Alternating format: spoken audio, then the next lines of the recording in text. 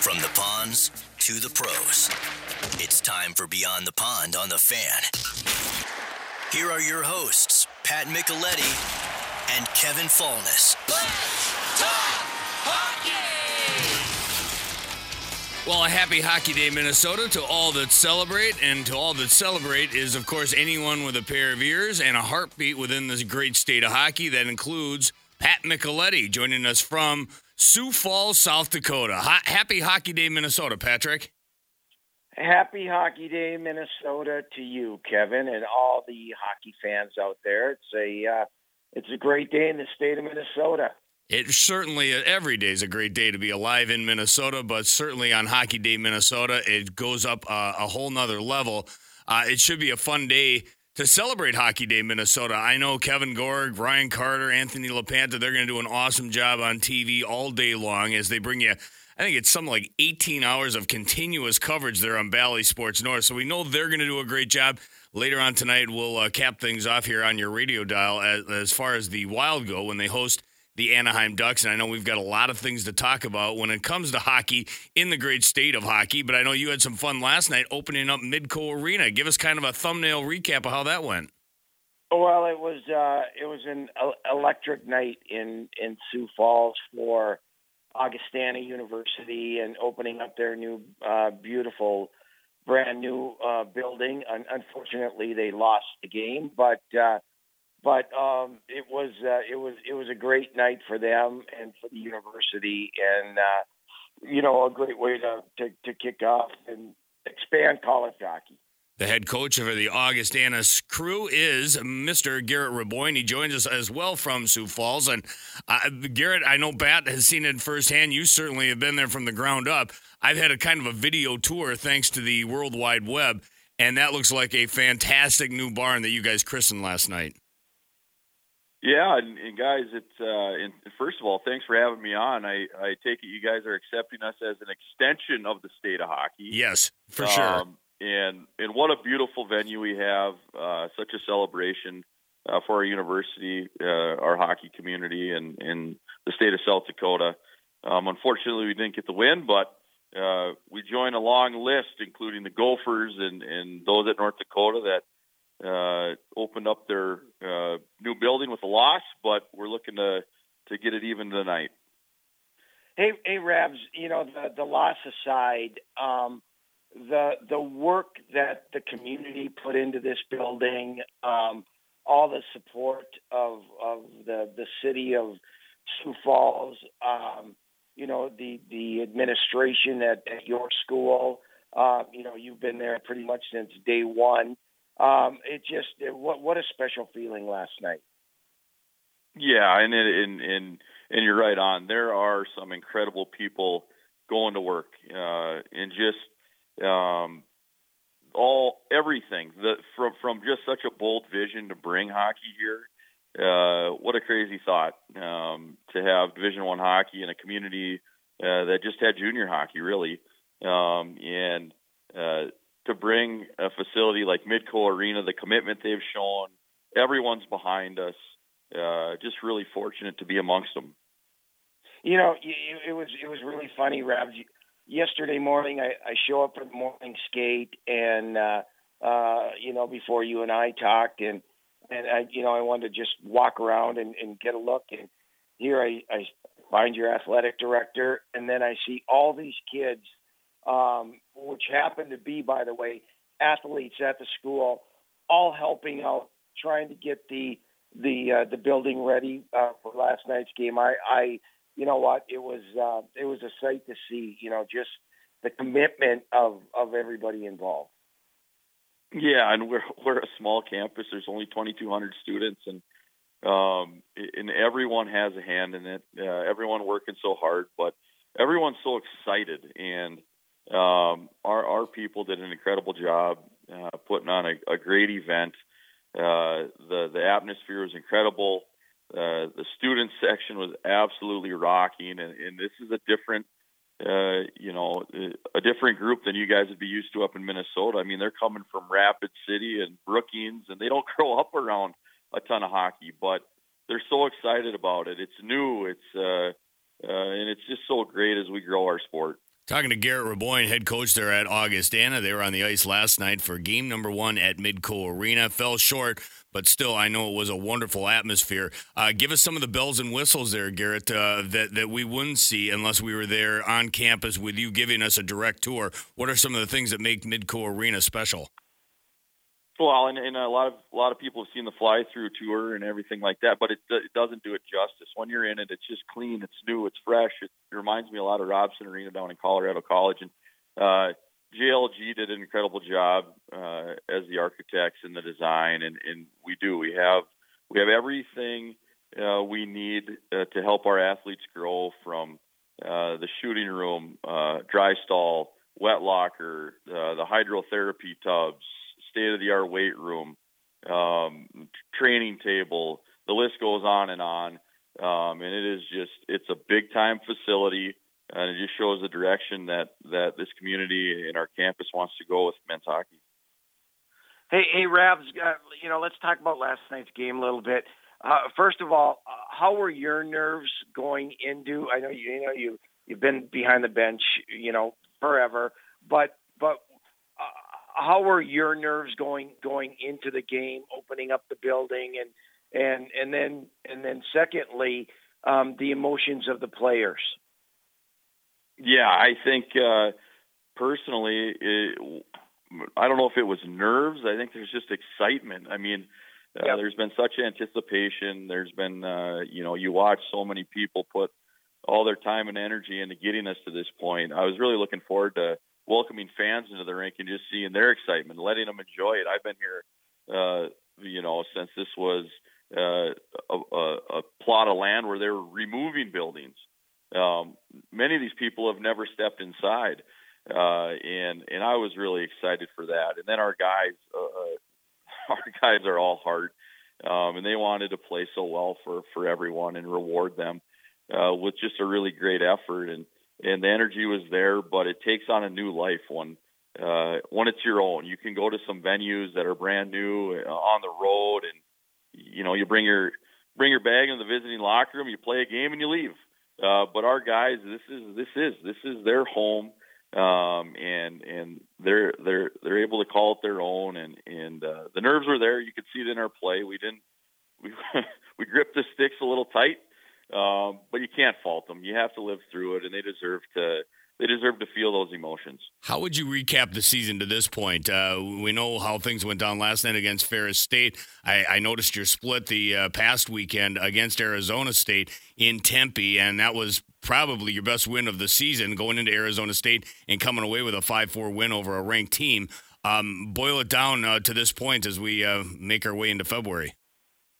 Well, our guys, I mean, it's what a ride, and you have to live in the moment and just enjoy it all, really. And we're building, we're growing. These guys have signed up to do the heavy lifting as we build the foundation of our program for our future players to enjoy success. And this is going to be such a rock star spot. I mean, they have everything here, including the support. But we've just been, checking boxes, knocking down firsts. Enjoying big moments, and the biggest thing for our group, and you're starting to see it, is not everything is such a shock. Wins aren't such a, oh my God, what have we done? It's starting to become, okay, that's what we're here to do, and you start to develop a way about you. There's some winning threads that form in your program, and those are things to build on. Rabs, you and I were talking yesterday, and by the way, Kevin, this is a team that beat Denver in a shootout. They beat Colorado College, both on the road.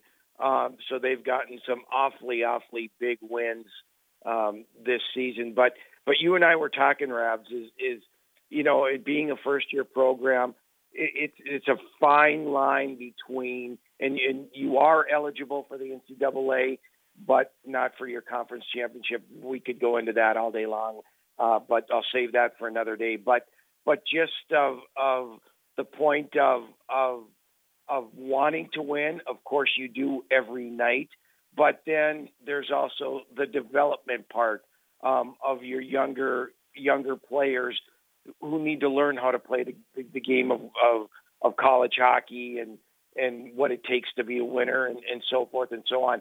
So there is a fine line sometimes, isn't there? Yeah, and there is, and it's really unique when you have 27 new guys arrive on campus from all over, not just North America, but Scandinavia. We have such a big group, and everything's new, from the drills you run in practice, from of how you want to play, and you're doing a lot of teaching. And our guys, they show up, they work, and we have a young group in terms of how many man games they've played, a young group in terms of big moments and having lived through them and being counted on, when emotions are elevated. But again, we're able to play them in those situations. We're now living through some of these things, and there's some tough lessons to be learned, but I've been so encouraged about how our guys continue to show up for them, and they're just really deliberate and intentional in trying to get better. I love that you guys pulled out all the stops for game number 1 at the new barn. You bring in the big guns. I mean, you could have went any direction. You bring in Pat Micheletti to call that game, so we know, Garrett, it's a big contest out there in Sioux Falls. Well, I mean, that's my happy place. I feel like Pat and I have always talked before big games, so for him to come in, it just seemed like, of course he would. And so good, though. So good for our program. And we're just excited. This is just the start. Like, we're going to enjoy so many great moments here in Sioux Falls, South Dakota, with this campus and in our community. And the next step is tonight. When you guys say you guys talk, is it a matter of Pat talking and you listening? Is that kind of how those pregame talks go? I mean, hey, he's got some wisdom. He has some wisdom, so I'm all ears. And as a young coach, I'll take all the coaching I can get. Great stuff. I know you guys are back on the ice tonight. 6:07, the rematch with the Ferris State Bulldogs. Go get them, Coach. Thanks for joining us, and congrats on the new barn. Yes, thanks so much. Enjoy the day. There he is, Garrett Raboin, head coach at Augustana, and I know that they are crafting a wonderful program out there in Augustana. Couldn't ask for a better guy behind the wheel, correct, Pat? Correct. I'll take you back to when Rabs he was a rookie coach at St. Cloud State with Bob Motzko, and I was talking to Bob, and Bob told me, look at that guy right over there, and he was pointing to Rabs. He said, this guy is going to be a Division I coach.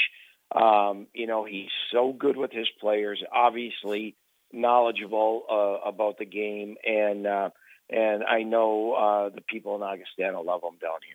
So that's what's going on in Sioux Falls. That's why you are out of state during Hockey Day, Minnesota, but that doesn't mean we're not going to continue to recap all things great about the great state of hockey on Hockey Day, Minnesota. When we continue, we'll get into some of the Golden Gophers and what happened to them last night in East Lansing. Not good, but Pat, I promise you can't wait to hear the call from Wally and Frank. That's coming up in the next segment, where we've got some of the best moments in the history of Hockey Day, Minnesota throughout the course of this program.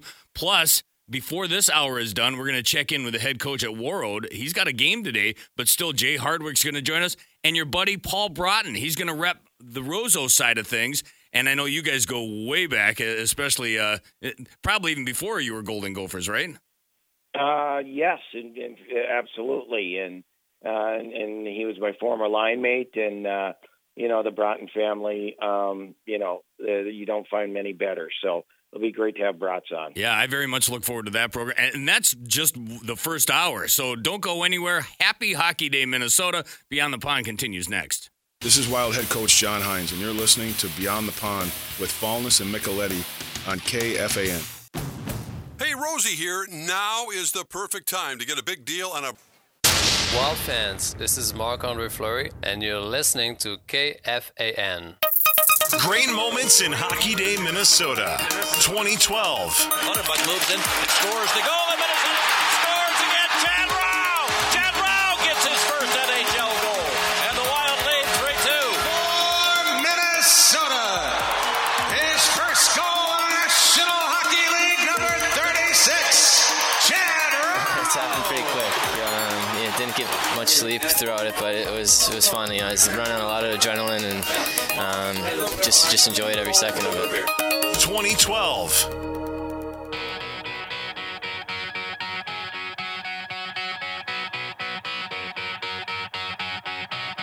Some memories from Hockey Day, Minnesota, days gone by. Chad Rao from Eden Prairie, one of about 84 Rao brothers to come out of the Eagles system, makes his NHL debut on Hockey Day, Minnesota, and, of course, scores in his NHL debut on Hockey Day, Minnesota. One of my memories from Hockey Day, Minnesota, there, Patrick, as you join us again from Sioux Falls, that was a special moment. The event itself was happening. It was supposed to be on Lake Minnetonka. They ended up moving it indoors because of the weather that day, but part of a 5-2 win over the Dallas Stars a handful of years ago. Hard to believe that one was 12 years ago.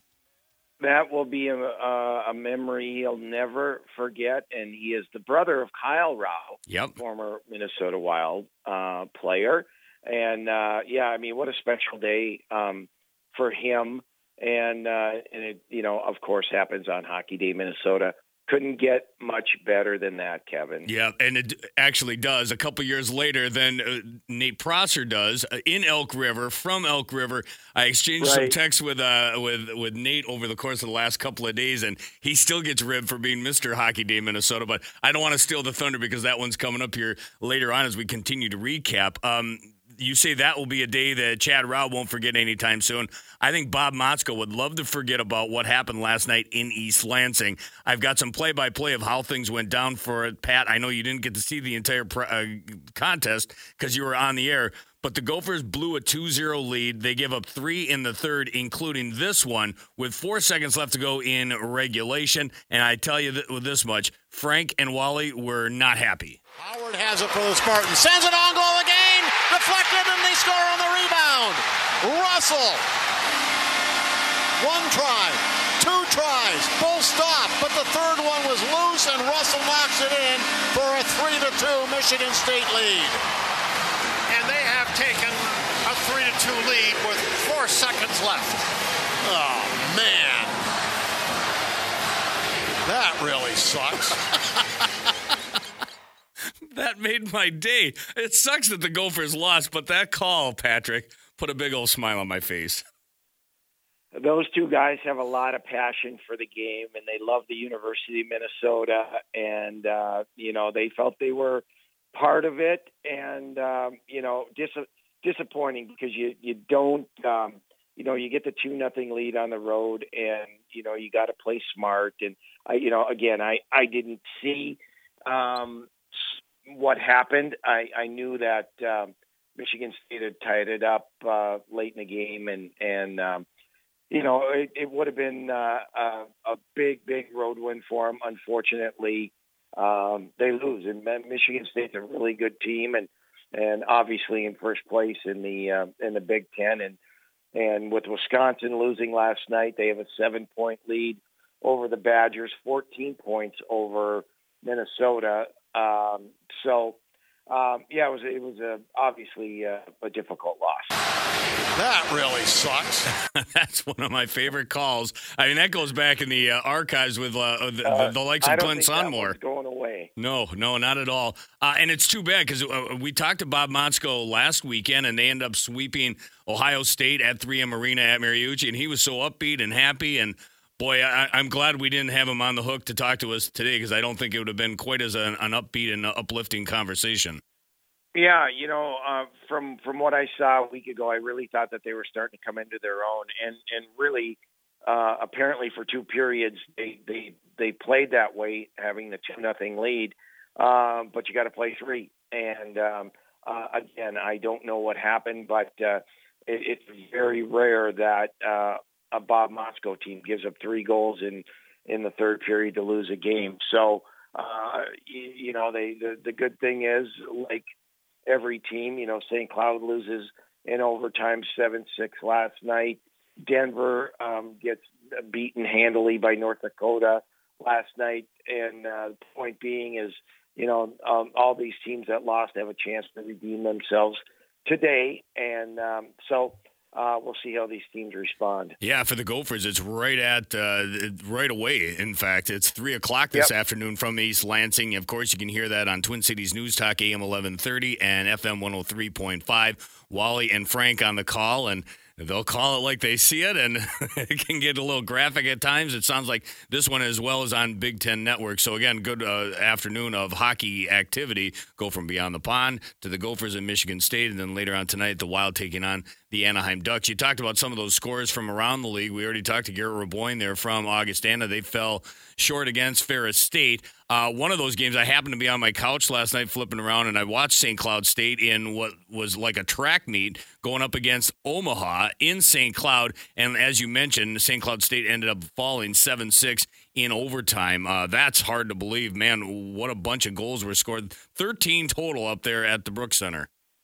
Yeah, I talked to our good friend Jim Rich, who's on the call for that game, and according to him, St. Cloud had 2-goal leads and just couldn't hold on to them, and ended up going to overtime, and they lose in overtime. So that's a tough loss for St. Cloud as they want to stay in lockstep with North Dakota for the number 1 spot in that league. So they'll have an opportunity this afternoon to redeem themselves and then try to get a split against Omaha. Heavyweight battle in Grand Forks. North Dakota ends up taking out DU 5-2. The rematch coming up later on tonight. But that, like I said, heavyweight battle when you talk about the Fighting Hawks going up against the Pioneers. You really do, and I tell you, Kevin, this college hockey season, I'm going to call it weird, strange. And I'm talking throughout all of college hockey. You have the top teams one weekend, losing the following weekend, and everybody's beating everybody. And last year we could look at it and say, you know what? There's probably 4 to 6 teams that have a legitimate shot at getting to the Frozen Four and have a chance to win it. And from what I've seen this year, there's not a team to me that is heads and tails above anybody else. And so, I think there's a good 10 to 14 teams that have a legitimate shot at getting to St. Paul in April for the Frozen Four. It's that tight this year. Elsewhere in the NCHC last night, Minnesota Duluth took out Miami 6-2 at Amsoil Arena. Colorado College got past Western Michigan. They do so in overtime. 2-1 was the final. In the CCHA, already told you about Augustana. They lose in their first game at Midco Arena. They lose 5-2 to the Ferris State Bulldogs. Elsewhere, Northern Michigan and Minnesota State battle to a 2-2 draw. Northern Michigan ends up with a shootout victory. Lake Superior State took out the Michigan Tech Huskies 3-1 in Sault Ste. Marie. So that kind of gets you an update on what's going on the college hockey scene. Why don't we break, Patrick, and then we'll continue to celebrate Hockey Day Minnesota with a trip to Warroad, where they're having a blast up there. I'm watching the coverage on Bally Sports North, and it looks like the Warroad girls – no, it's Warroad girls in Lakeville North. They are knotted at a goal apiece here early on in the second period. So great coverage there, but of course, #NewTV, and continue to listen to Pat Micheletti and Beyond the Pond next on KFAN. This is Wild Captain Jared Spurgeon, and you're listening to Fallness and Micheletti on Beyond the Pond. Now back to the 651 Carpets Plus, home of the Next Day Install Studios on The Fan. Great moments in Hockey Day Minnesota 2017. 4 seconds left, 3 seconds left, 2 seconds left in Minnesota. Big come from behind win here in the third period. 3 goals, Halla, Soder, Zucker.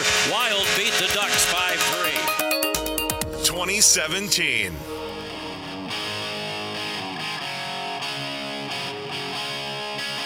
'17, indeed. That one was up in Stillwater. One of 2 times the Wild have played the Ducks on Hockey Day, Minnesota. They've got a split thus far. The rubber match coming up tonight from St. Paul. Pregame at 7:45 right here on FM 100.3. The Fan, Pat Micheletti joining from Sioux Falls. I remember that Stillwater game very well, Patrick, because I know Molesky and myself, we were just talking about this last night on KFA and Wild Weekly. We called the high school game. It was outdoors, and there was a slight drizzle in Stillwater. We had to keep our notes clean from the rain. That's not easy to do. Meanwhile, we look over our right shoulder, and the TV guys are covered. They're basically in like a trailer, and they've got like a fireplace roaring, hot chocolate. They couldn't have been more comfortable.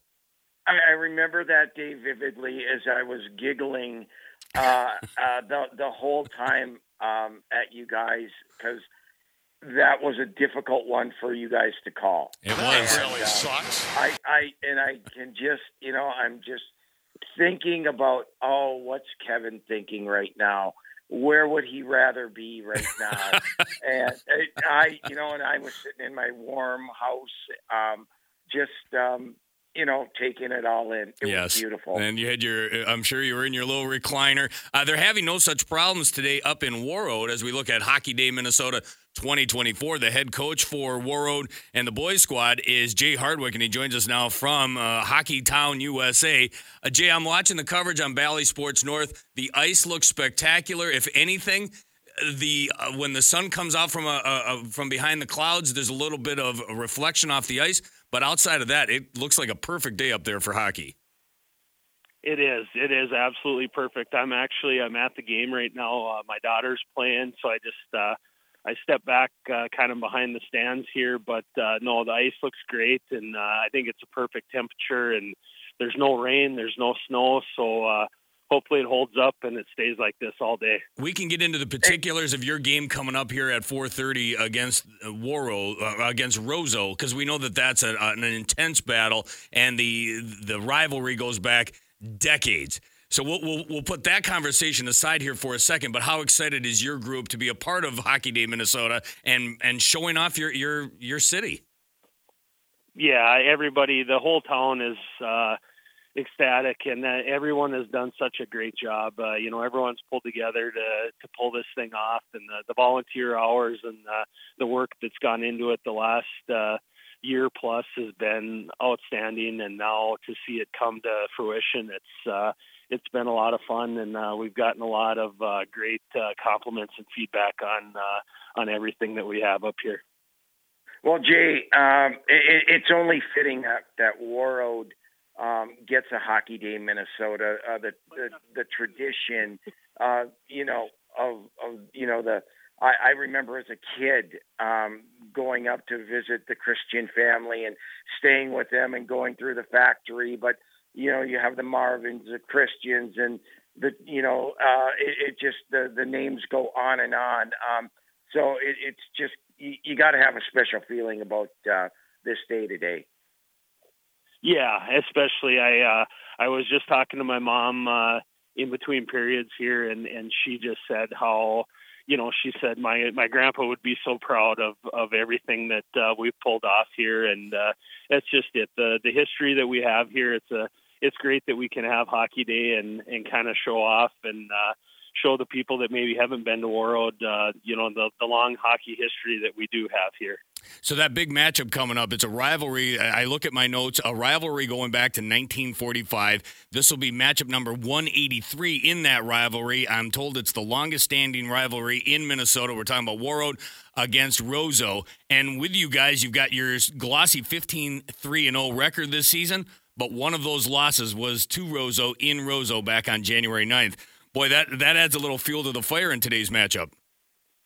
Absolutely, it does. And, every year it doesn't matter what the records are. You have the Roseau Warroad game, you can throw those out the window because, the kids are going to play hard because it's a Roseau Warroad game.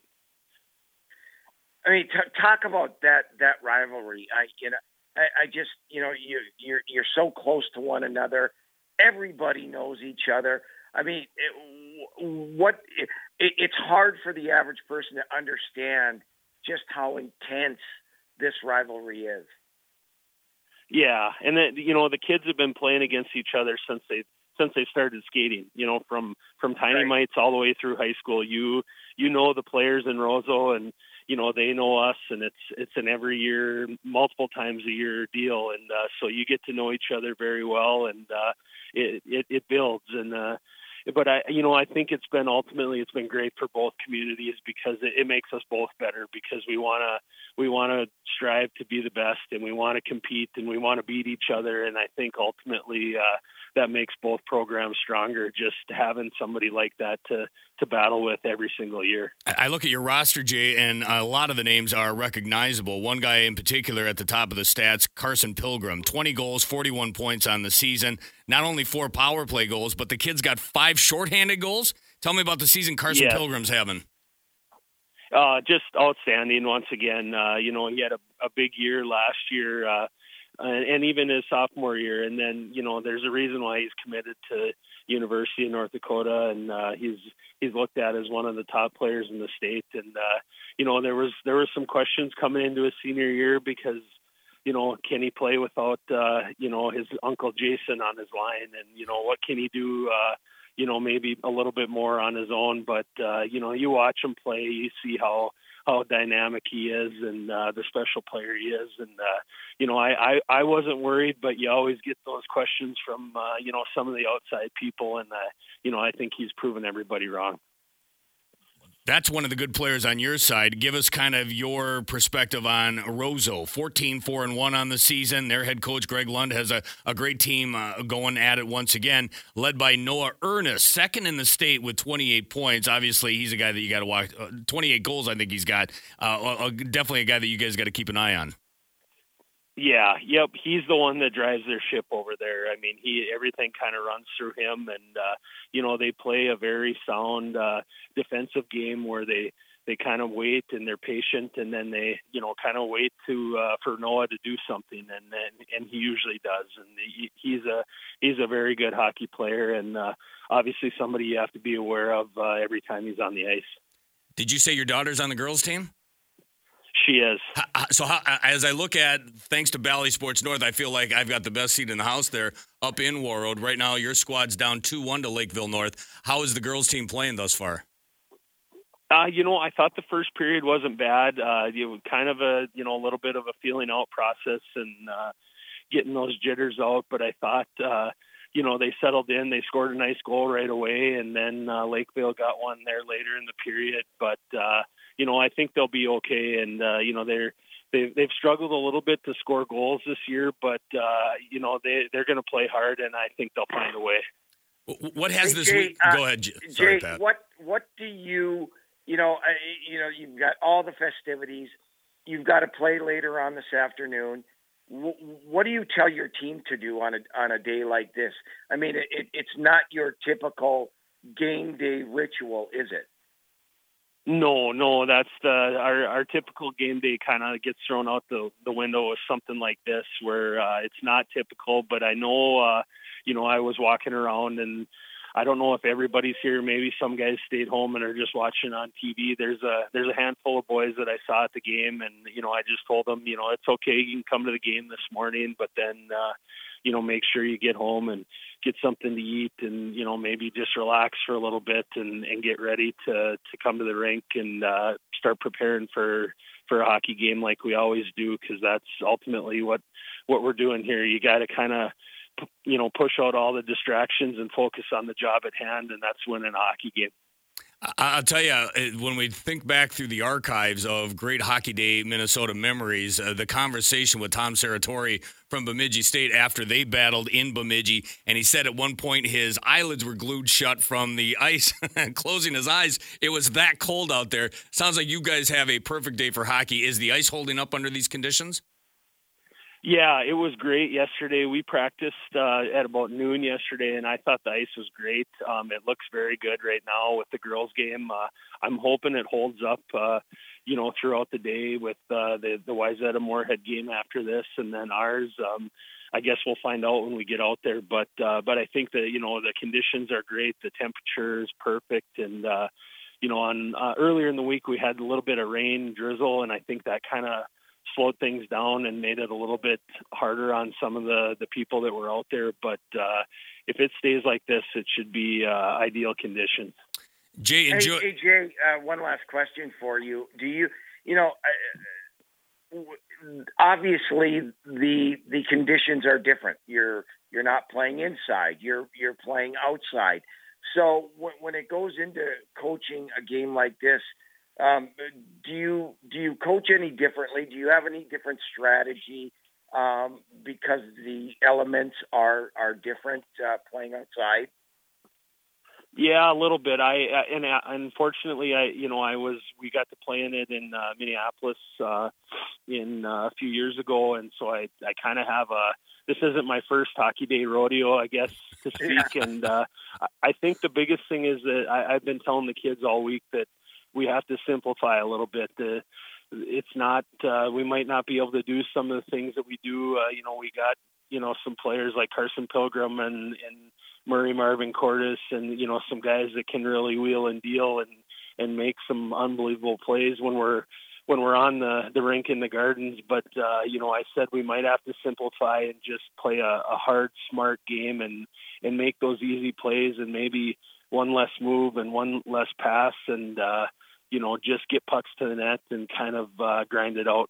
Jay, I know this has been a long time coming. Go there and enjoy the rest of the day. Enjoy the rest of the week. Hockey Day Minnesota is more than just one day. I know this has been a long time coming, but go and help your daughter get the victory today over Lakeville North, and then we'll hopefully catch up with you here as the season wears along. Sounds good.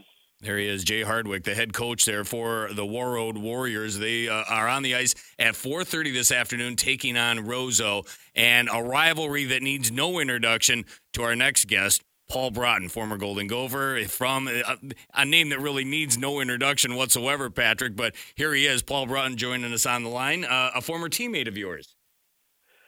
Yes, a former teammate. And, one thing, I'm one of the few people, I think, and, there's probably others out there, that had the opportunity to be on a team with each of the Broten brothers. And, I call that, just pure luck. And I was lucky enough to play with Neil and Aaron a little bit, and then Paul obviously was my line mate at the University of Minnesota. So it's great to have Brats on. Paul, thanks for joining us. How are things up there? I shouldn't assume. Where are you as we speak? Well, I'm not up there. I'm at home in Warroad. They sent my brother up, and I get to spend 12 hours on the couch today watching Valley Sports and watching all the games. They do a great job, don't they? I mean, they manufactured this thing out of thin air back in 2007, and we say that it's like a holiday for the hockey fan in your life. I mean, that's legit. You said you're going to spend 12 hours on your couch. Why wouldn't you? It's like Father's Day. I mean, you get an excuse and you get a pass to spend 12 hours and watch every game, and I mean, it's great. I enjoy it. Hey, Brats, talk about the rivalry between Roseau and Warroad. For the people that, obviously didn't live it, you lived it growing up, watching Aaron and Neil, and then obviously playing. But what was that like as a kid growing up? It was a really nerve-wracking 21-mile bus ride whenever you went to Warroad because you knew you were going to be in for a hockey game. Growing up, playing youth hockey, you play against the same kids the whole time, squirts, peewees, bantams, high school, and it was always a rivalry. And it's always something that you want to bragging rights, and you wanted to win, and you only got to play them twice a year. And those are some of the greatest memories of youth hockey is going up and playing Warroad. They had an old arena there. It was called the Popple Palace, and they pulled out all the strings, and the fans were sitting right on the boards, just overhanging the ice. And it was just something that I think every kid should enjoy sometime in their life, I guess. It feels like both Roseau and Warroad are perennial powers up there, but even when the seasons come and go where they're not at the top, when those two teams clash, regardless, it's going to be hard to shoehorn one extra person in that building, right? It's like wall to wall. It's like wall to wall. It's one of those where they bring in extra seats and everyone fills the stadium, fills the rink up, and it's just a great game. And growing up, I can remember games like that, even when Grand Rapids would come in and International Falls, but Warroad especially. Everybody, Roseau wanted to beat Warroad, Warroad wanted to beat Roseau. It was bragging rights. You got Marvin Windows, you got Polaris, you got was just a great rivalry. I looked at some of it. I think that we hold the record 107-72, but that's how close it is. They always had good teams. It came down to Warroad went to Class A, Roseau's in Double A because they both didn't want to play against each other to go to the state tournament. And it's a great rivalry, and I'm glad that this outdoor game is going to have both teams playing because it's going to be exciting to watch. How did your teams do against them when you were in high school? I knew you were going to bring that up, Pat. Yeah, well, I'm saying that diplomatically because I kind of know, but go ahead. Yeah. No, we didn't have that tough of a time against Warroad, but it goes in streaks, When my brothers played, I think they beat Warroad, in most of their games, and we beat Warroad in most of our games. But then as soon as I left, I think Roseau went like 0-8. They didn't win for 4 years in a row. So, it goes in streaks when they have good players, when they have Oshie and Larry Olam and some of those great players that played in Warroad, Roseau couldn't beat them. When Roseau had good players, Warroad couldn't beat us. So it just goes in ebbs and flows, and that's just how it goes. And I do have to touch on one thing, Kevin. Pat said he was my line mate for the Gophers. Yeah.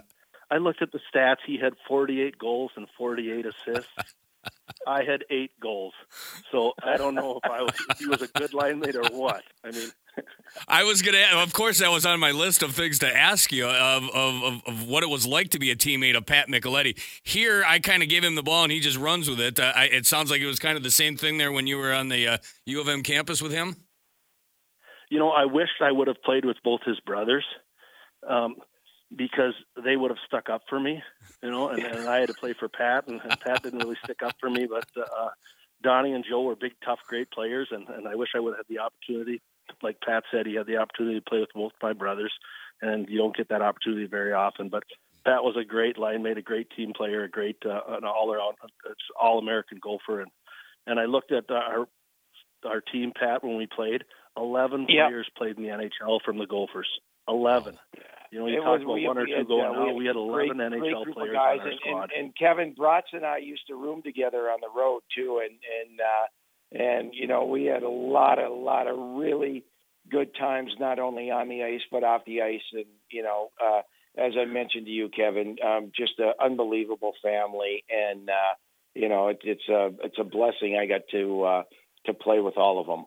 I'm wondering what it was like. Go ahead, Paul. I was going to say, I watched this outdoor hockey game, and people always say, you're from northern Minnesota, Roseau. We didn't have an outdoor rink.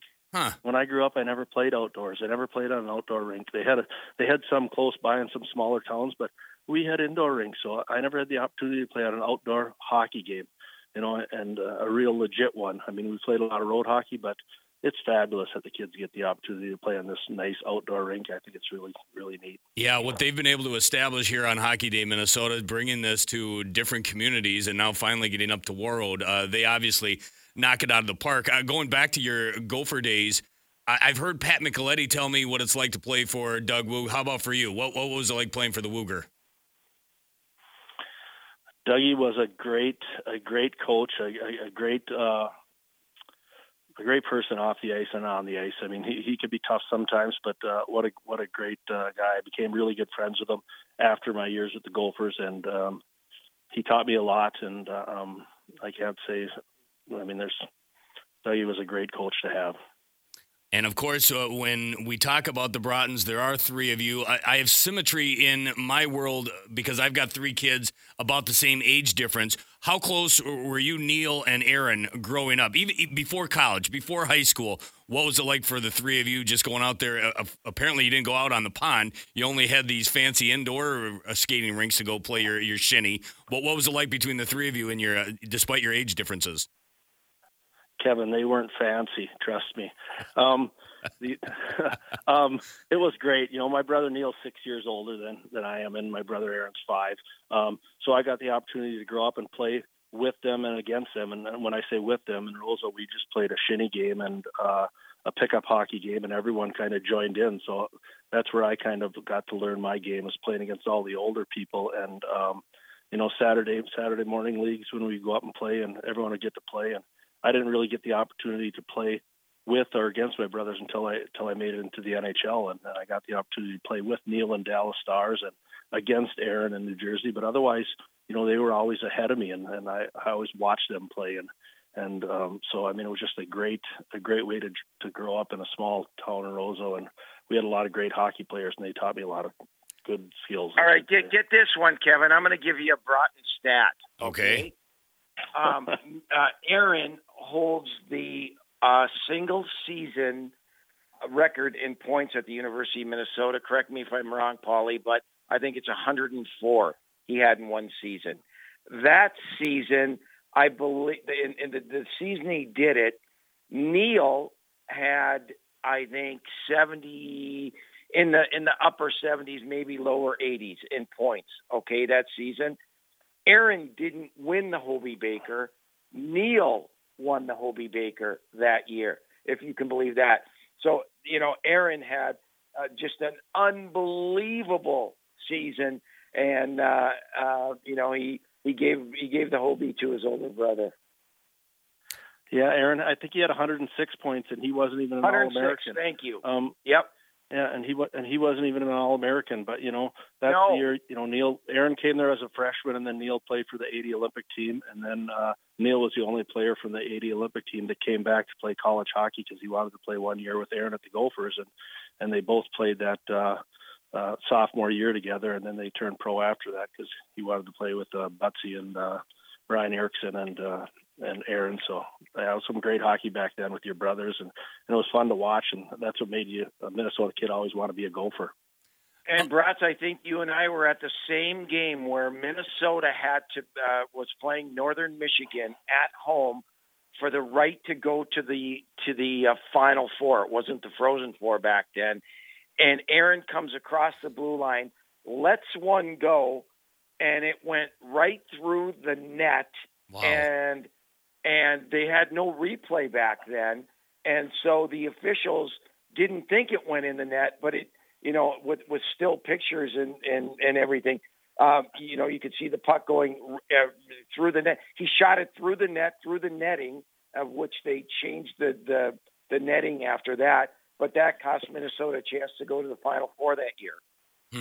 Yeah, I think it was on the front page of the Sports. Brad Butow had the puck and showed him right where it went right through the net. It was right in the middle of the net, matter of fact. Yes. And that cost him a chance to go to the Final Four. This was great, Paul. I really appreciate that. I love these old school memories, and the fact that you knew Pat Micheletti before Pat Micheletti was Pat Micheletti. That brings it all full circle for sure. But I know you're having a great time up there in Roseau. Enjoy the coverage today on Bally Sports North, and hopefully your Roseau team can come away with a big victory today at 4:30. Well, let's hope so. Thanks a lot for the call. Thanks, Kevin. Thanks, Pat. Hey, have a great day. Yep. You bet. Happy Hockey Day, Minnesota, to Mr. Paul Broten. You had to have a Broten involved. If we're going to talk Hockey Day, Minnesota, up in that region, a Broten has to be involved, right? Yeah, so many great players that came out of Roseau, and Butsy Erickson is in that list. He was, Butsy was a guy that obviously played a lot of years in the National Hockey League, played over in Europe, but what a great leader that he was for the University of Minnesota, and another great teammate from up in that area. All right, we got to swing to break because when we continue, we're going to check in on the NHL stage. We got the Wild taking on the Ducks tonight to put a cap on Hockey Day Minnesota. So we'll bring in the president and general manager of the Minnesota Wild, Bill Guerin. He joins next. All Studios, FM 100.3, KFXN, Minneapolis, St. Paul. The Fan. Great moments in Hockey Day, Minnesota, 2014. The shot by Niederreiter on goal save. Rebound, they score! Prosser on the rebound. Prosser from Elk River wins it on Hockey Day, Minnesota. After the game, my phone did not stop vibrating. The next morning, I woke up with over 200 text messages. It was crazy. So, all my friends and family, they're not accustomed to seeing me do that kind of stuff either, so they're all excited as well. 2014.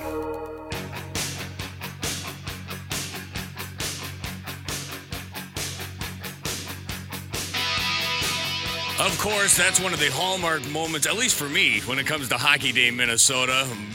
Nate Prosser scoring on Hockey Day, Minnesota in Elk River back in 2014. Beat the Dallas Stars 3-2 in overtime. That's one that resonates with me, at least, Pat. How about you? Yeah, when Nate, Nate's not and he'll be the first to tell you, he's not your most prolific offensive player, but for him to score a goal, I think that was wonderful for him, the city of Elk River, and the state of Minnesota, Kevin. No doubt about it. I did, as I mentioned to you, exchange text messages with Nate over the past couple of days because I've been thinking about him a lot with Hockey Day Minnesota, and for whatever reason, that's a name that comes to mind for me. And he says that was his day, Hockey Day Minnesota. Everyone would ask him why he doesn't play like that. Every Hockey Day Minnesota, you'd be a 10-goal scorer every season. So I know he had a lot of fun with it, and he's a guy that was definitely easy to have fun with in and outside that locker room. I don't know how well Bill Guerin knew Nate Prosser, but that's a guy that we're talking about that could light it up on Hockey Day Minnesota. Bill, first and foremost, welcome to Beyond the Pond, and also happy Hockey Day Minnesota to you. Oh, thanks. Yeah, this is always a fun day. Always a fun day. I think, being a, I guess an outsider, it's always very impressive to see just a full day dedicated to the game of hockey in Minnesota. And I think it's fantastic. I love it. I do know Nate Prosser. I know the legend, Nate Prosser, well enough now to know why everybody loves him. He's a fantastic guy. And nobody ever says a bad word about that guy. No, unless you go into the corner with him and he gets the better of you. But usually it was him getting blown up. But that's another story. How does Hockey Day Minnesota compared to Hockey Day Massachusetts? You know what? Why would you say that? Why would you say it? He's not going to want to. We don't have one. We don't have one. But hey, look here. We can go back over time. We can shop and compare. But, yes, I know we can. It's a great day. I love it. I get into it. It's fantastic. You must be strutting yourself a little bit today, seeing that big Boston College victory over the arch rival Boston University last night. Oh, I didn't know. I didn't even notice. Yeah. Oh, was it 4-1? Oh, okay, yeah, it was 4-1. Yeah, 4-1, number 1 and 2 team in the country, and it looks like Boston College is back. They have a plethora of great players. Yeah, it's been an amazing year for them. Greg Brown has done a fantastic job. Hey, look, Jerry was doing a great job to the day he left, and Brownie's taken over and just really, put his spin on it.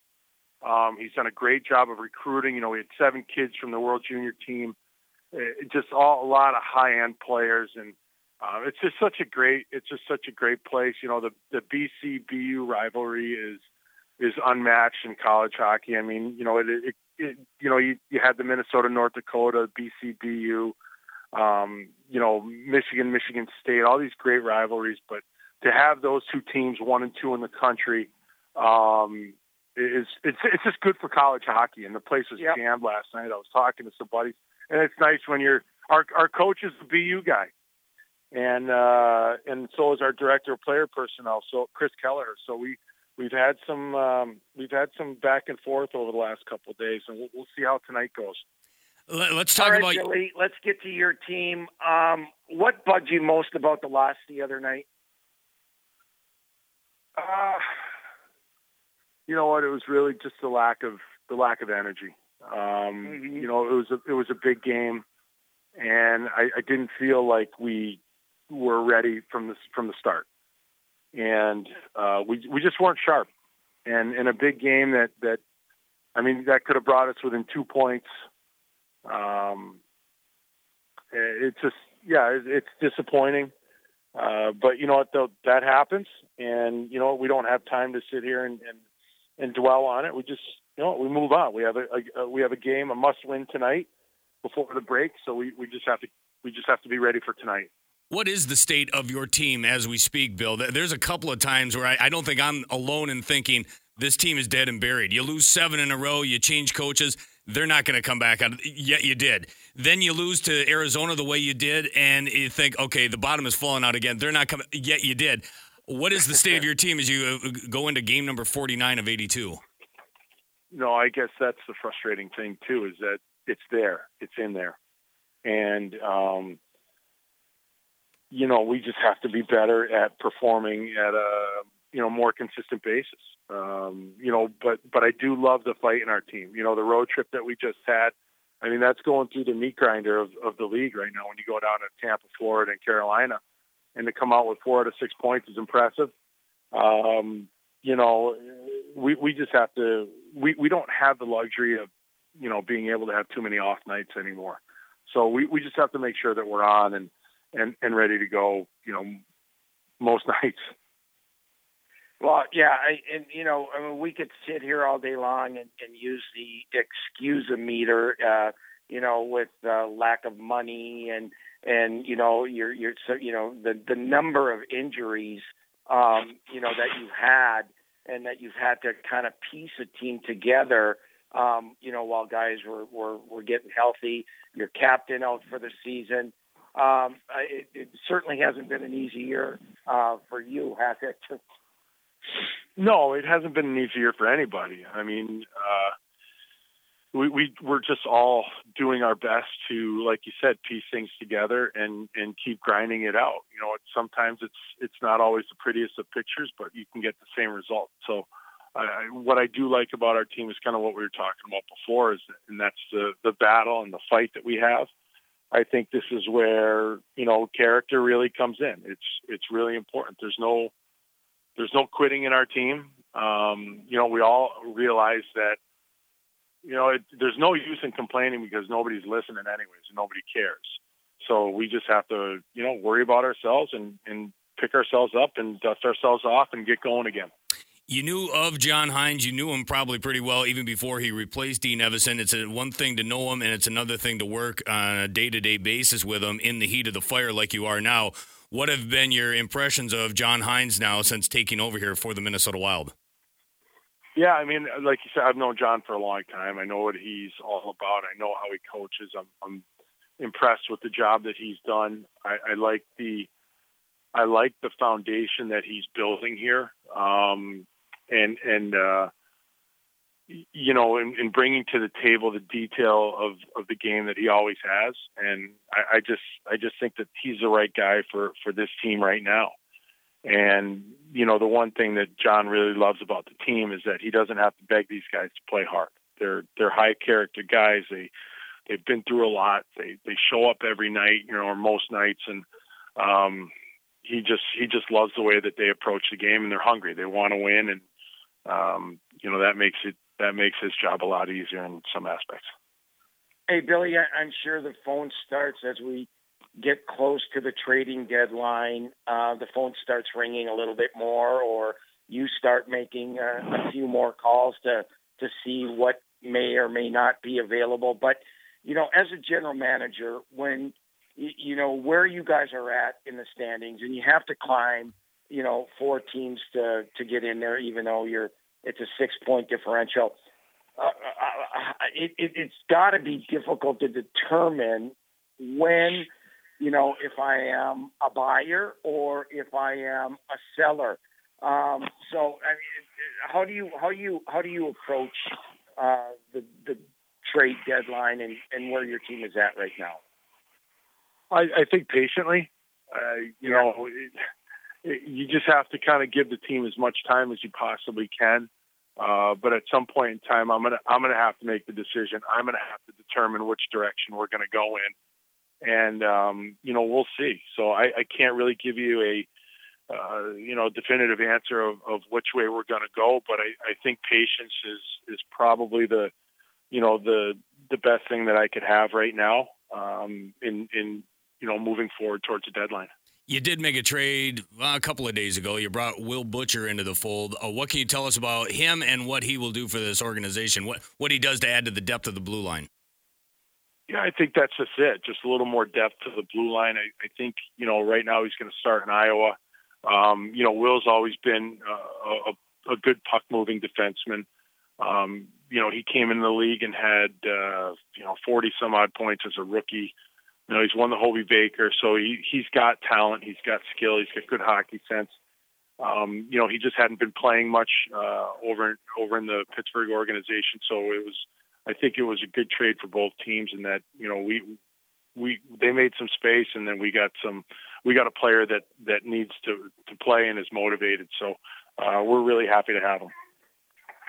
I'm sure John will give a update after practice. I'm just wondering, do you know the status of Marc-Andre Fleury, how he's getting along? You know what? I mean, for me, I think he's doing fine, just kind of day by day. You'll probably get a better idea. I'm not at the rink right now, so John will be talking to the trainers and get the most up-to-date, status of Flower for you. Much like John Hines, how you go way back in the archives with Hines, you go way back with Marc-Andre Fleury. How much have you enjoyed being a fly on the wall here as he continues to write history? And the best part about it is, Bill, everybody, everywhere you go, they salute this guy, his smile, love his personality. How much are you enjoying being able to be along for the ride during this whole expedition? You know what? I'm loving it. Honestly, he's just such a great person. He's a great guy. Like you said, everywhere we go, people just love Flower. And you know what? It just so happens he's one of the best goaltenders of all time to achieve the milestones that he has. As my friend, has been just really nice to watch. And as a GM, to have him do that in a Minnesota Wild jersey is really special. And I know how much this organization has meant to him and how much he's enjoyed playing here. And these are just unique situations that, like you said, I'm happy to be a fly on the wall, just kind of watching the whole thing. I'm very proud of him. All right, so 20. And Billy, if you're just watching him for the first time, you would not know his age. I mean, he looks like he, can play another 5 years if he wanted to. Yeah, I mean, you know what? But that's him. Like, first of all, he's just got that youthful energy. He's kind of like a mischievous kid. And then he's got the great personality, and then his game is just, it's exciting. It's electric. And he's acrobatic out there and athletic, and he's just fun to watch. He's just fun to be around. And I think all of that together just kind of makes Flower, that makes him who he is. Some 20 games left to go in the regular season, but one last game before the All-Star break. Tonight, the Wild host the Anaheim Ducks. I think you started this conversation saying tonight's a must-win game for the Wild against the Ducks. You stand by that? Yeah, it is. It's a must-win. I mean, this is huge. If we can get this one and just kind of stay in the pack, that'll be a big thing for us. Hey, look, if things don't go our way, it doesn't change anything. We'll just keep going. We'll keep pushing ahead. But this is you always want to get these games before a big break. It's just end on a positive note before you have a week off or 9 days off, whatever it is. So, yeah, we're looking. I guess like Herb Brooks said, it's not a must win because the season won't end. Yeah, but but we do want to win it without a doubt. Billy, thanks for doing this. Happy Hockey Day, Minnesota. Good luck tonight against the Ducks. Thanks, guys. Have a great day. There he is, yeah, Bill. You too. Thanks, Billy. Bill Guerin, president and general manager of the Minnesota Wild. That was a bummer the other night, Pat. We did Wild Fan Line after the contest, up 1-0 after 2 periods, and you can make the argument they didn't even deserve that, especially considering how the first period went. But regardless, they're up 1-0 after 2 periods, and they blow it in the third. The Predators scored 3 times. Wild end up losing 3-2, an opportunity to close within 2 of that final playoff spot in the Western Conference, and now all of a sudden that chasm is 6 points instead. Well, you know how irritated I was after that game, Kevin, and that's why I wanted to ask Billy what he thought. But it was an important game. It's not like they didn't work hard. It's just that they didn't work smart, and they couldn't get going. Their game was off, and it happens throughout the course of a season. You just don't want it to happen when the points are desperately needed, and you really could have moved closer to Nashville and cut that lead to 2 points, and instead of what they are now, 6 out of it. So, but they have a chance to rebound tonight, and there's no doubt they're going to have to go on another roll. It's not kidding each other.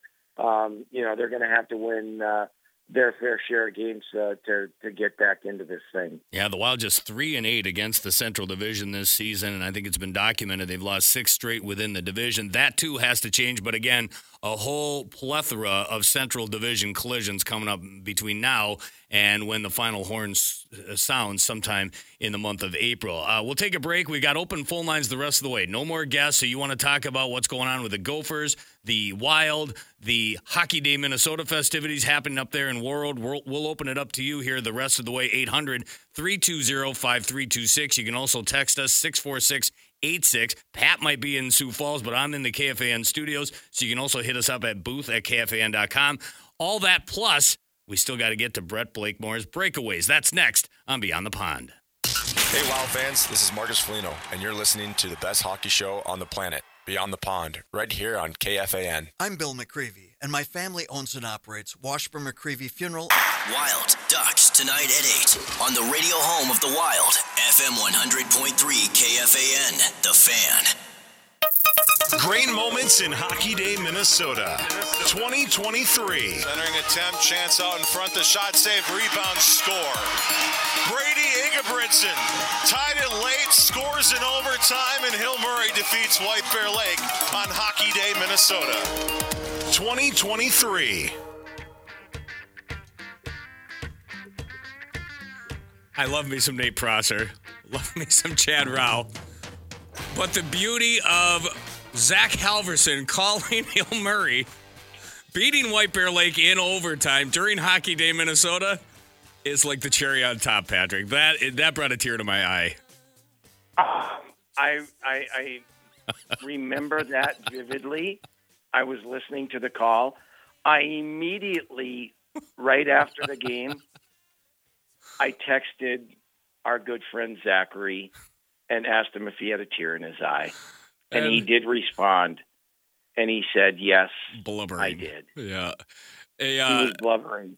My favorite part about putting those things together is that I played it for Zach. I just wrote the lines. I said, okay, I wanted you to voice this great moments in Hockey Day Minnesota history. And it's his voice going to probably one of the saddest moments of his life and him throwing out of it too. So Great moments in Hockey Day, Minnesota, 2023. Centering attempt, chance out in front, the shot save, rebound, score. And you can hear his heartbreak. Brady Ingebrigtsen tied it late, scores in overtime, and Hill Murray defeats White Bear Lake on Hockey Day, Minnesota.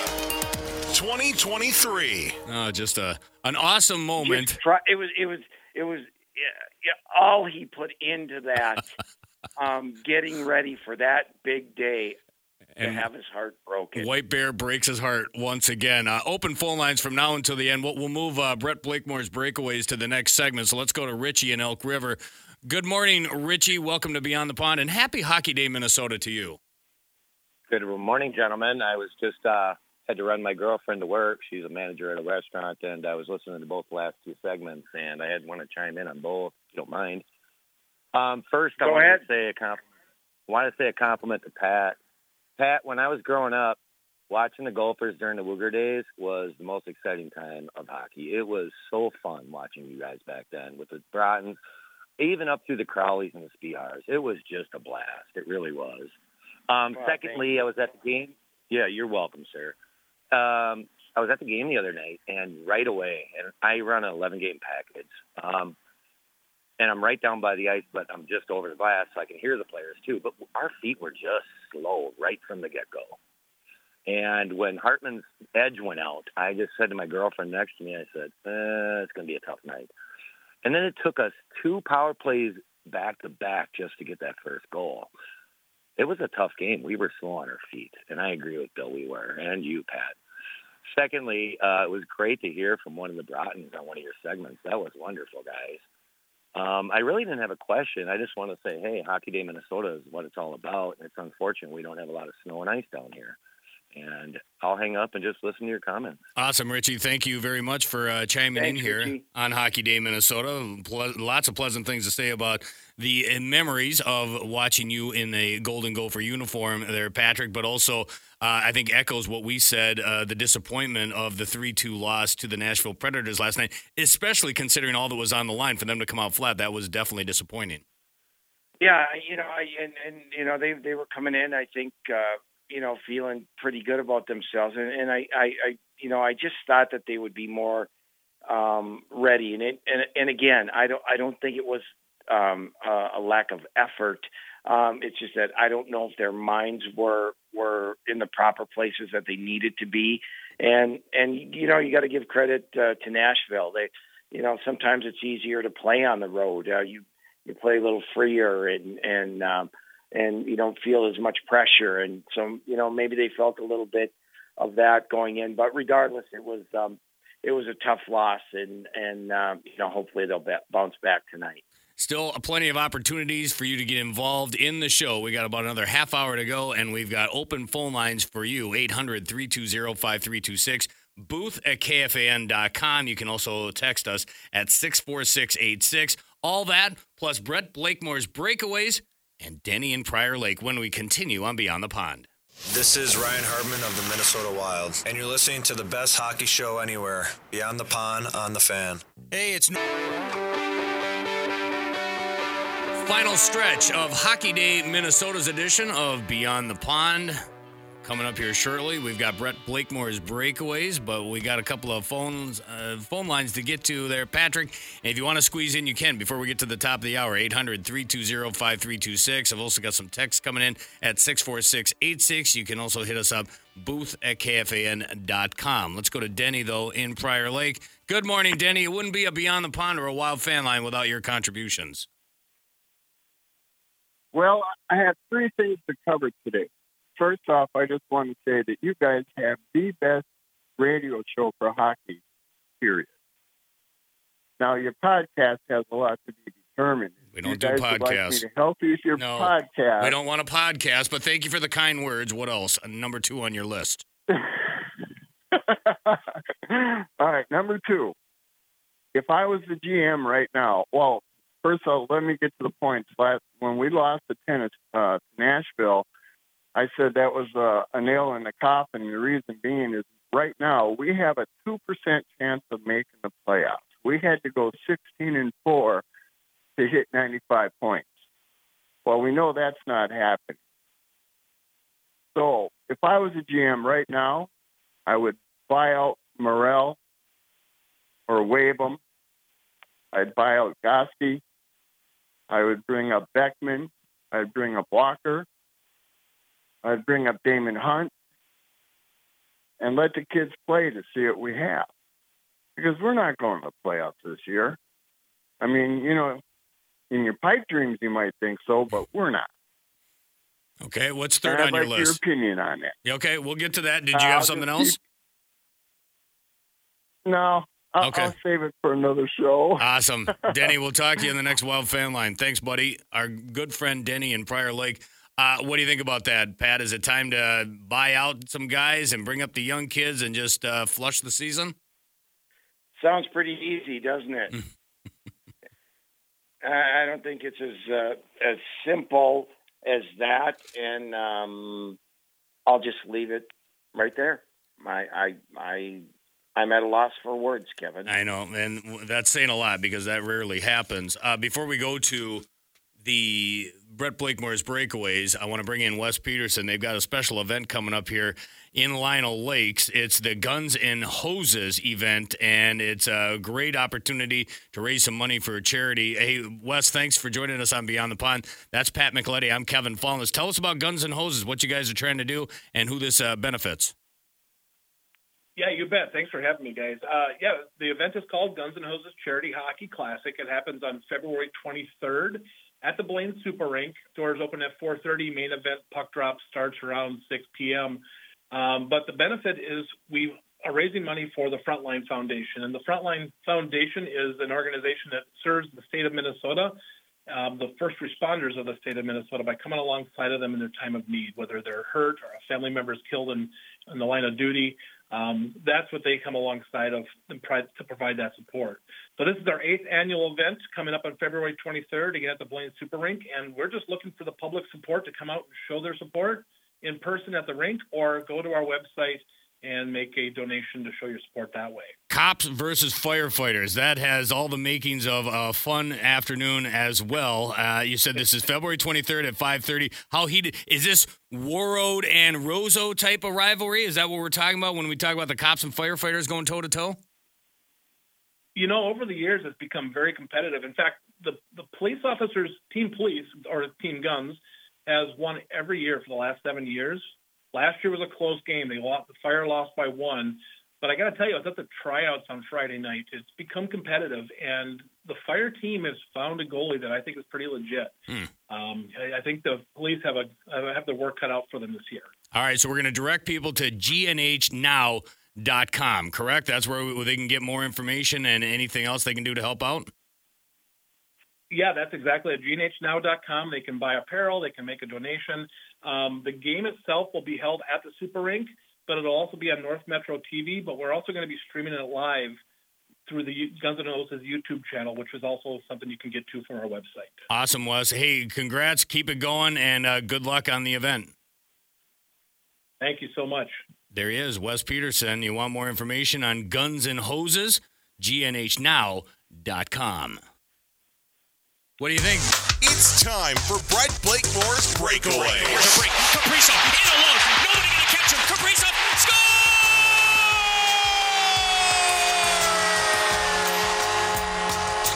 And now, Blakemore's Breakaway. It's not enough, Pat, that we have to wait all week long for this, but then to wait to the final segment of Beyond the Pond to finally bust out Brett Blakemore's Breakaways. Man, I hope this is worth the wait.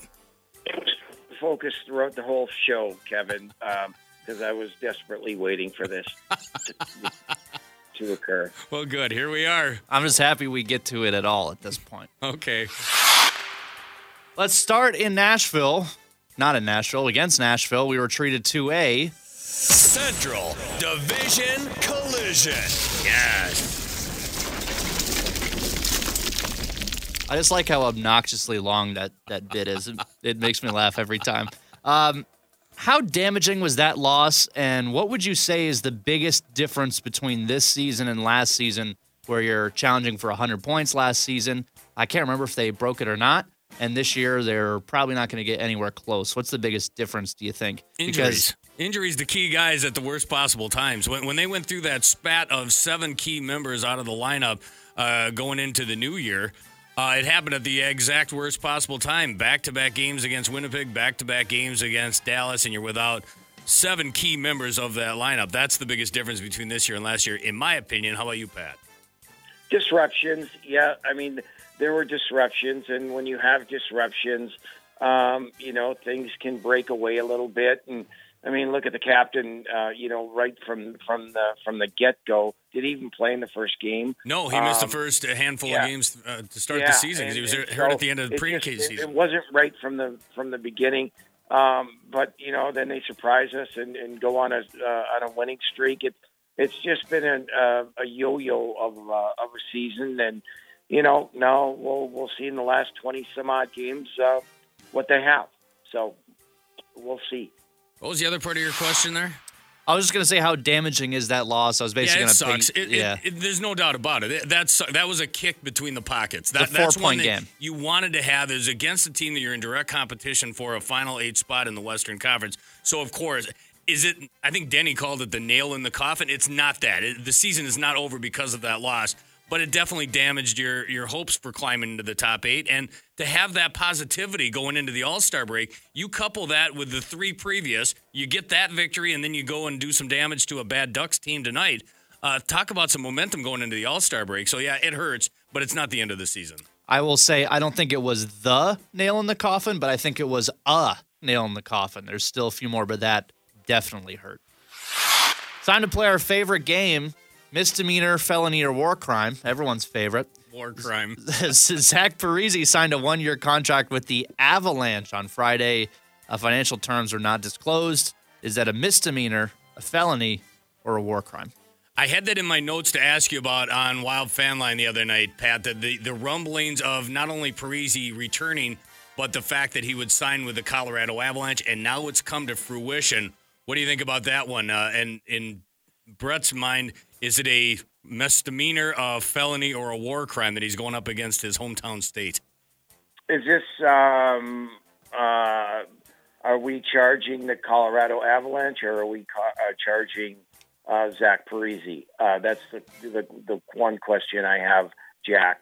But, listen, obviously, they're not bringing him in to be a top 6 guy.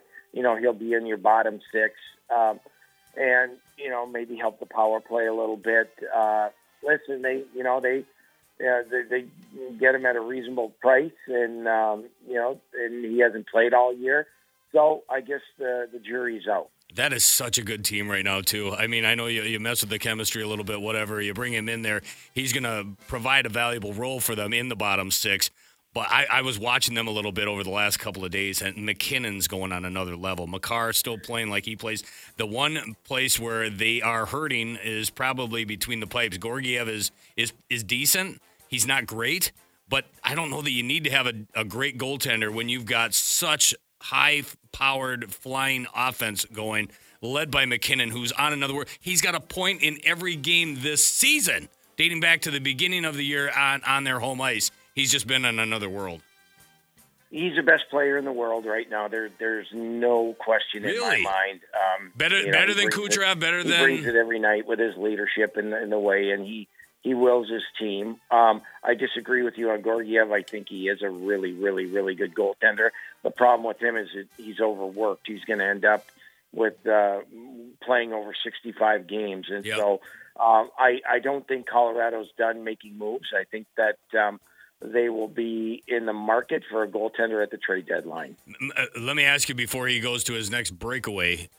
In your mind, McKinnon's a lock for the Hart Trophy as the league MVP over I don't know over Kucherov over. I don't see why he wouldn't. He's been above everybody else in my opinion. Another side note before I go to my next thing. Speaking of goaltenders that you love to hate, Fallness. Yeah. How about Kemper the other night at the X? Woof. Not a good performance against the Wild. He looked bad. And again, I love the kid. He's an awesome dude. I've never been a believer of him being the guy when all the marbles are on the line. And you know what? So be it. Whatever. You can say what you want about his track record. He did. And they won despite him. And again, I have a hard time saying bad things about him because I genuinely like him as a human being. I just don't want him to be the guy between the pipes when it's all on the line. And he proved me wrong. He won a Stanley Cup, but I think they won despite him. What is your power rankings of places Hockey Day Minnesota needs to go that it hasn't gone yet? I said power rankings because I assume if I said what's your favorite, I'm going to get 2 specific cities. So give me a couple options here. Pat, why don't you go first? I have a feeling where you're going to go first with this. Where it should go next? Where should Hockey Day Minnesota go that it hasn't gone yet? The Hippodrome? Boy, I think they've picked some good spots. I think the Rochester area probably deserves a crack at it. And, if you want to continue to grow the game, I think you need to bring it in areas where hockey is still young, and that will excite people and get more people involved in the game. So I think that area would be a good area to have one. I think, New Ulm in that general area I think would be a lot of fun, anywhere south for sure. But if you're going to go in the cities, it better be St. Louis Park. Would they play it at that outdoor rink? You think that could hold it? It could if they brought in some stands. I mean, It's not made for. I'm looking at what they have out here. I'm watching the television feed from Bally Sports North, and obviously they've made this rink. If you wanted to play it at the Rock, you'd have to bring in some bleachers, some other kind of seating. But we'd figure it out. Yeah. St. Louis Park, we're hard. And then we'd have to have you on the call and have you blubber if St. Louis Park lost. That's going to be one of my all-time favorite moments in the history of everything. 2026. I changed my mind. I want it in St. Louis Park. And we'd play Edina and we'd get shelled. That would be great. No Hibbing? Yeah, I'm surprised you didn't say Hibbing, too. I was waiting for that. Nah. They had it up north. They had it in Grand Rapids. All right. That was good enough. Fair enough. Speaking of Hockey Day Minnesota, what's your favorite all-time Hockey Day Minnesota memory? We've shared a handful of them throughout the course of the show. If you had to pick one, what would be your Hockey Day, your all-time memory at Hockey Day, Minnesota? Yeah, for me, well, go ahead. It would either be I've got three of them. I got Helvey crying. I've got Helvey and Brandon Molesky in 40 below weather calling a game outside. Really sucks. And I have Molesky and Fallness calling the game from Stillwater. Yeah. All those memories gave me a little chuckle as I sat in my house, nice and warm. I very much I enjoy the memory of Hockey Day Minnesota 2017, sitting in the cold in Stillwater as our notes are getting rained upon with the drizzle. I remember I enjoy the memory. I didn't enjoy the moment because it was one of those where you had to fight through adversity, and that's not my. I enjoyed everything about that. It was not my forte. For me, the pinnacle of Hockey Day Minnesota in my memory bank is you played at it's being held in Elk River while taking on the Stars that night, and Elk River's own Nate Prosser scores in overtime to win it. A defenseman who rarely scores, but he puts one in the back of the net, and that'll live in Hockey Day Minnesota folklore from now until Hockey Day Minnesota 2020 million. Did you say the Wild? Are you okay? He's blubbering over there. Did you say the Wild beat the Stars? They did. They beat them on Hockey Day Minnesota. Really? They beat them all the time. The very first matchup. And speaking of Neil Broten, in that very first matchup back in December of 2000, he took off his Stars uniform. He had a Wild jersey underneath, and he did Let's Play Hockey. One of the coolest moments in the history of this franchise. You got anything else? Is that it? I got one more. One more, and then we got to wrap her up. You talked about it on Wild Fan Line, and you discussed the suspension, what it should be. Well, it's come down. Brendan Gallagher, the Canadiens forward, suspended 5 games for that hit against the Islanders defenseman. Too much, too little. Kev, go first. They couldn't have given him enough. 5 games feels like it's about right, but if they would have said 10, I wouldn't have blinked. If they would have said half of the season, I wouldn't have blinked. It was that egregious. It was that gross, and they needed to throw the book at him. 5 games, I guess, is a decent starting point. Agreed. All right. Patrick, thank you. All I can say, I hate it. I hate when players disrespect the game, and guys that are making a living at it, and you literally try to hurt someone. I don't agree with that at all. That was gross, no doubt about it. All right, so coming up tonight, you got Augustana, the rematch between them and Ferris State. Give me kind of a feel for what it was like to be in the building last night and what you're expecting tonight now that some of the emotion has gone away. Yeah, I think there'll be another sellout this afternoon, 6:00 start. It was a great atmosphere. It'll be another great atmosphere today. The growth of the game in South Dakota is growing, and couldn't be happier. More happy for Garrett Raboin and what he's done with this program. Wild, of course, led a lead get away in the third period the other night against Nashville. So too did the Gophers last night in East Lansing. They lose a heartbreaker. 3 consecutive goals by Sparty. They end up losing with 4 seconds left to go in regulation, and now they pick themselves up off the mat. They've got the rematch today in East Lansing. It's a 3:00 puck drop. I would have to think Bob Motzko's group is going to be very motivated, although they're up against a very good Michigan State team. Yeah, Michigan State's very, very good, and so let's see how this one plays out. But as Bob always says, he expects his team to be better. I do too. So we'll have to wait and see, Kevin. 3:00 today on Twin Cities News Talk, FM 103.5 and AM 1130. You can also catch it on Big Ten Network. As for the Wild, tonight they're on the ice against the Anaheim Ducks. Watching Rousseau's Twitter feed, it looks like Philip Gustafson will get the start tonight. No changes to the lineup.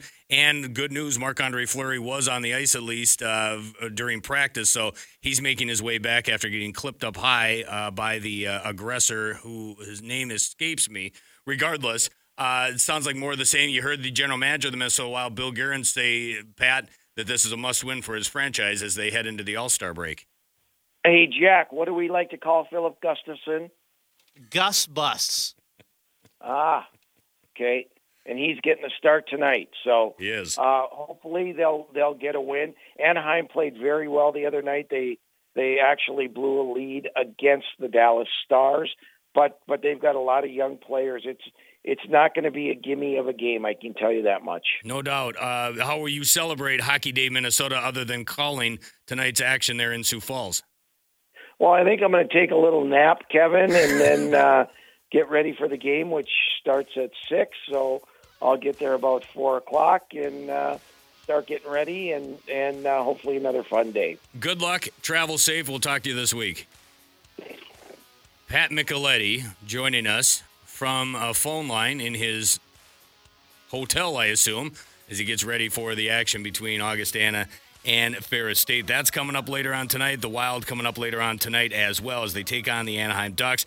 It's a great day for a Hockey Day Minnesota. No doubt about it. They're having a great time up there in Warroad, but hopefully you'll join us tonight from St. Paul. A little bit of a later start time, but you know what? What a better way to finish off Hockey Day Minnesota than with the pregame at 7:45. Puck drops just after 8 o'clock. Brett Blakemore, fantastic job as always. Thank you. That is Brett Blakemore, Pat Micheletti in Sioux Falls. I'm Kevin Fallness. Thanks for joining us for another edition of Beyond the Pond.